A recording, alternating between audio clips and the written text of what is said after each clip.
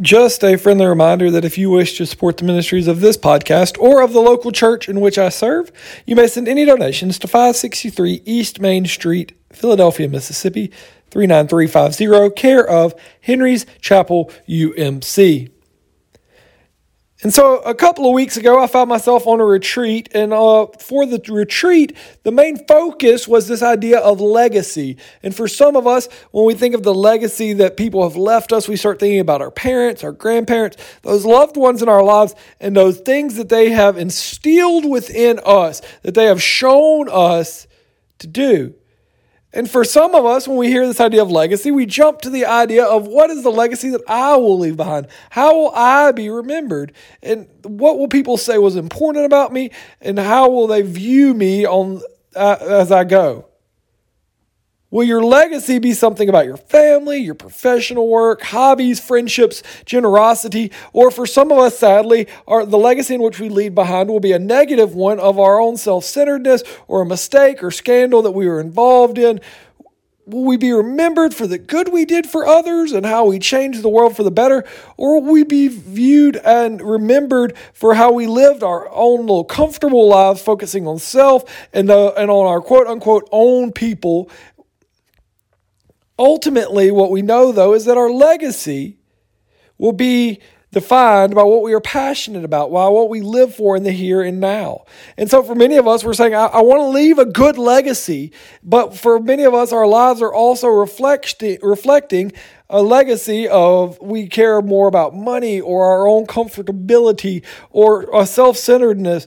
We're focused on a politician or a political party that dominates our time, energy, or efforts, or we're focusing on our legacy on a hatred or a prejudice or a fear towards certain type of people. And we need to really take time and take inventory of our lives to look at what does our life say about who we are.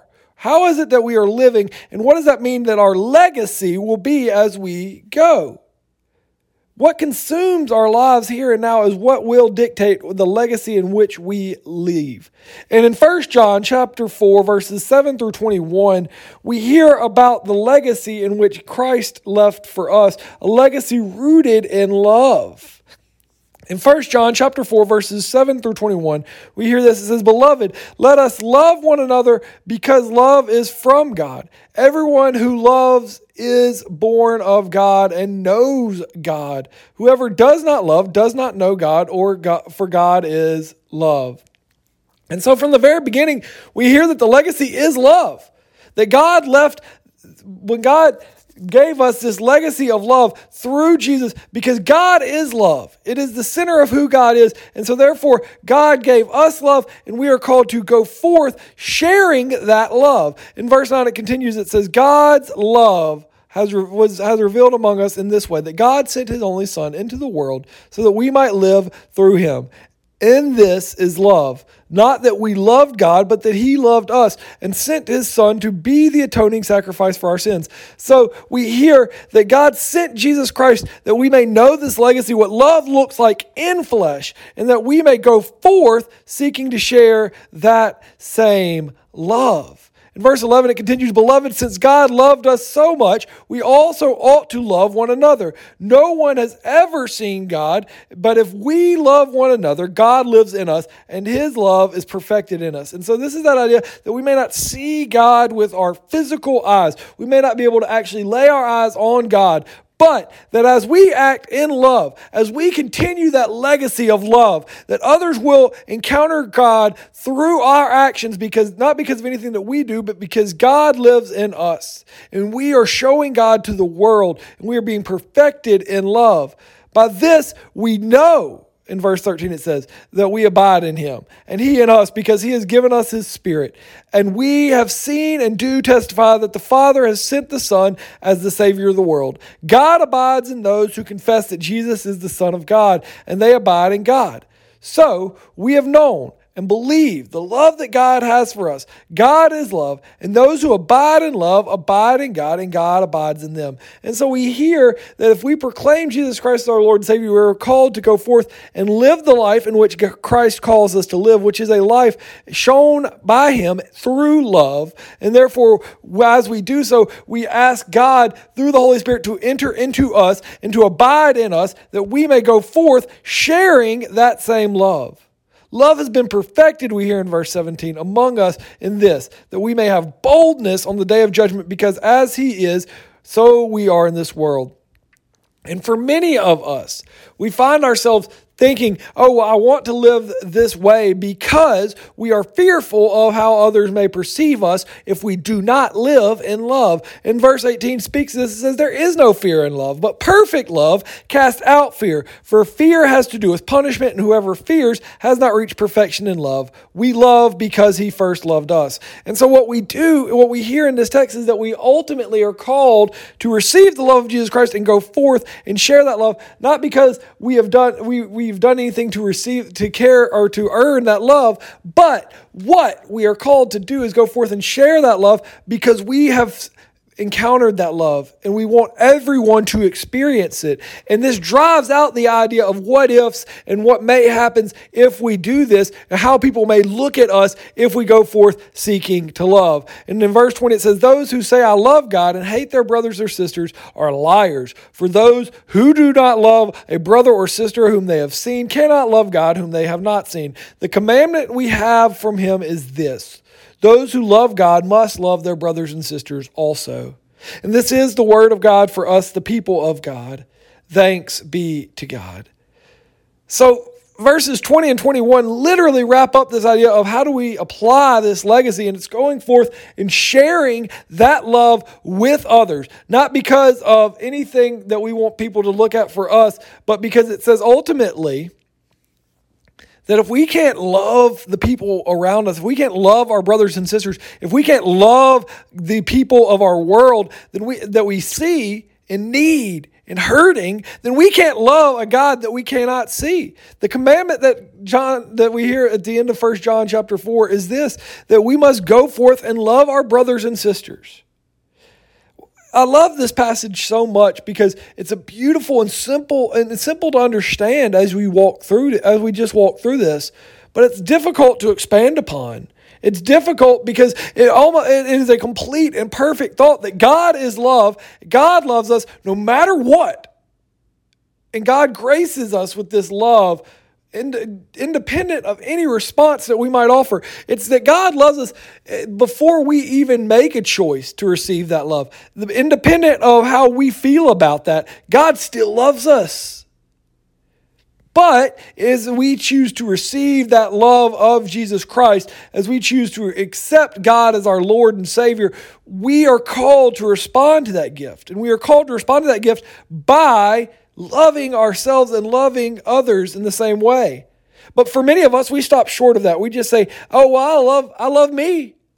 I think it was Deion Sanders that was quoted saying, I love me some me. And that's what we do. We're all about ourselves. How will loving this person benefit me? We love people because of the feeling it gives us, or of the benefit that it may give us, or being seen by the community as we extend in generosity to others. But what we are called to in our text is to love because God loves us.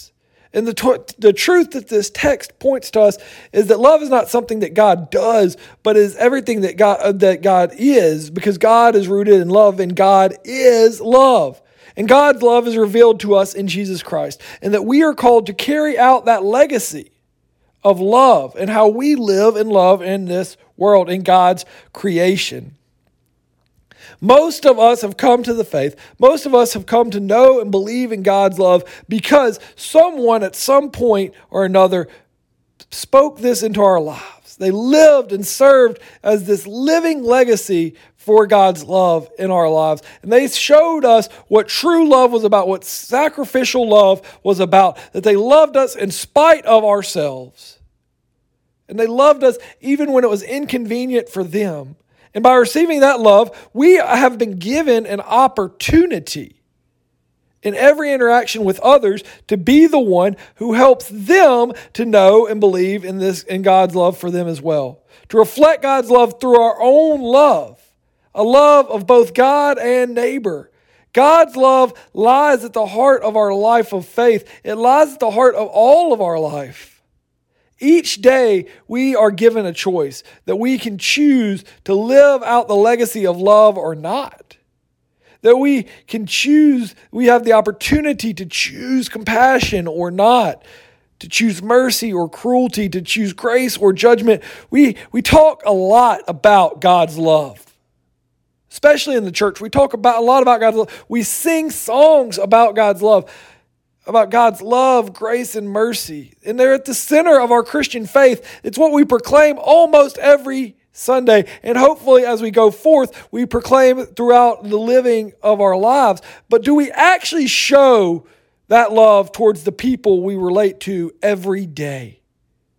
We find ourselves in belief and faith and attending churches because someone shared this love with us. But are we willing to extend the legacy and share that love with others? And for many of us, we say, yeah, I share that love with my family or with my friends. But what about those that it's quote unquote difficult to love? Because this text is not a call to simply love our biological brothers and sisters, but when it says brothers and sisters, it's those people that are members of the family of Christ. And as we've heard, God loves all people in spite of their actions and in spite of how they may react to God's love. And so therefore we are called to love in the same manner. And as we experience this legacy of love, we are called to enter into a relationship with people. And this is where stuff gets messy. Relationships are that messy part of life, if we're honest. Even on Facebook, our relationships can get complicated. I don't know if it's still there, but I remember that used to when it said relationship status, you could click, it's complicated. But life is complicated. It can hurt to relate to another human being, to let someone else in, to let our guard down and be vulnerable with them and let them into our lives to the extent that when we love them and care for them, that when they hurt, we may hurt and that they may hurt us if we let our guard down enough. It can be frustrating and challenging to try to show love. And this is why God's incredible love for us calls us to love each other. Because God's love for us calls us to enter into the messy, complex world of flawed people. Not only to enter in, but to be living legacies of God's love for everyone. To share the same love that we were shown. Christ knew people and loved them anyways. As we hear throughout the text, one of my favorite stories in all of Scripture is the woman at the well, that Christ walks up to her knowing her story. As a matter of fact, he goes, go forth and tell your husband. She says, I don't have a husband. And he says, you're right. You've been married 5 times, and the man you're living with right now is not your husband. He knows her story. He's in relationship with her, but he doesn't let her story or how people may perceive her or even perceive him for interacting with her dictate what he does. He still acts in love of this woman. As she goes on to tell people, he knew everything about me and he loved me anyways. And as we said, we are in the faith. We know Christ. We have encountered Christ. And for many of us have entered into the faith of Jesus Christ, our Lord and Savior, because someone showed this legacy to us at some point. Someone entered into our messiness, entered into a relationship with us. They saw through our sin, our anger, our hate, and our baggage, and they loved us anyways. Not because we are easy to love. Let's all be honest with ourselves for a minute and take a step back. None of us are easy to love because we all come with our own baggage, issues, and messiness. But someone loved us in spite of it. Not because we are easy to love, but they loved us anyways. But because someone once showed that same love to us, this is the legacy that we have inherited and that we are called to go forth and share, planting the seed that will live on for generations. I came across this poem recently that I think shows the idea of legacy that we are called to live and how we are called to love. It says, a descendant drinks from wells he did not dig, but an ancestor digs wells from which he will never drink. A descendant sits in the shade of trees that he did not plant, but an ancestor plants trees in whose shade he will never sit. A descendant dances to music he did not write, and an ancestor writes music to which he can never dance. A descendant is born into a community that he did not create, but an ancestor creates a future community in which he will never live.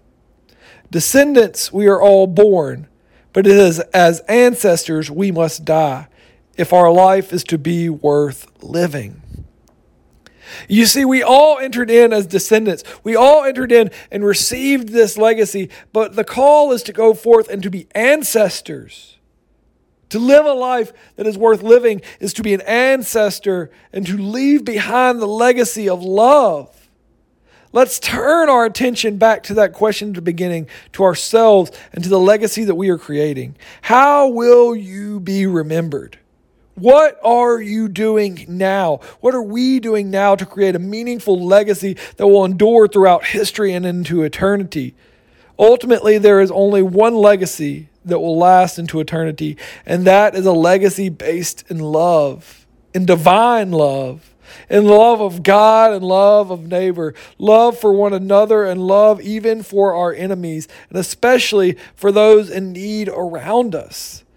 A legacy of love is never inward turn. It's never egocentric. It's never self-centered. A love only for those who love us, for our family and our friends, is not the legacy of love. Instead, a legacy of love that lasts is a love for God, which touches and reaches out to every person that we encounter, because we are so filled with the Spirit that the Spirit flows from us. And this is what we are called to do. This is what we are called by Christ to do, is to be a living legacy of the love of God as we go forth and seek to share the good news of Christ's love for us. Amen and amen.